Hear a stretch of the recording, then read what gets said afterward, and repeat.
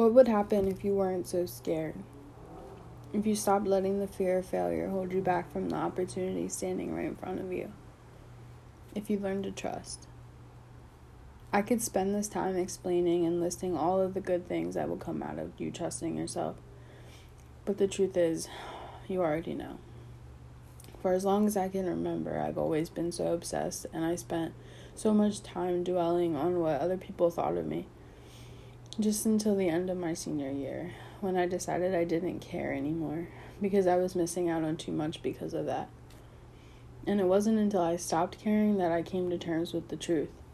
Nobody was ever really thinking about me, at least not in the way I thought. We're all too preoccupied with ourselves, believe that. It was an overwhelming fact, but also comforting.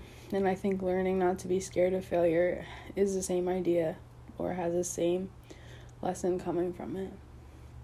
Why does it matter?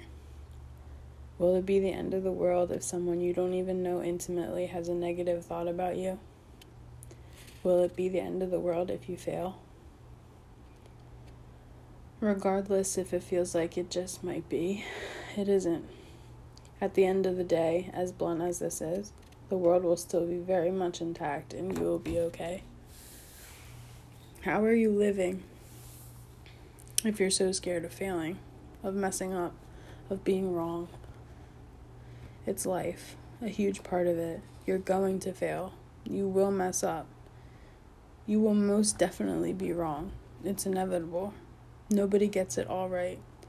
The possibility of failure will always be 50-50, but that's the beauty of it.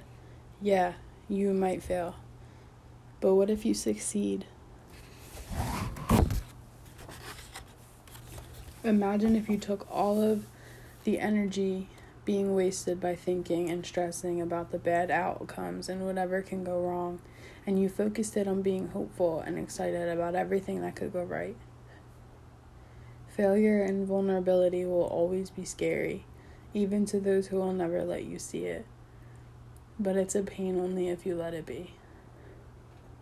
You can learn from it, gain something out of it, use it to push yourself one step closer. One step closer to not giving a fuck.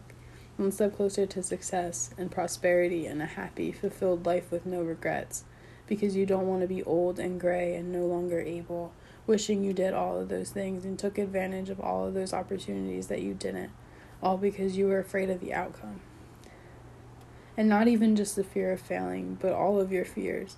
They'll all feel so minimal and unimportant to you when you're at the end. You're going to wish you can go back, and you won't be able to. So what are you scared of now? Recognize it, understand it, feel it, and then let it pass and do it anyway. Life begins when you let yourself be uncomfortable. Vulnerability is what makes us human. This isn't a practice life. This is the only one we get, and it's a lot shorter than we think.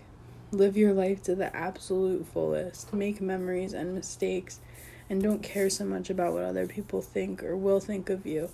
Have no regrets. Fail, and then get back up and try again. And like a song once said, when you get the choice to sit out or dance, I hope you dance.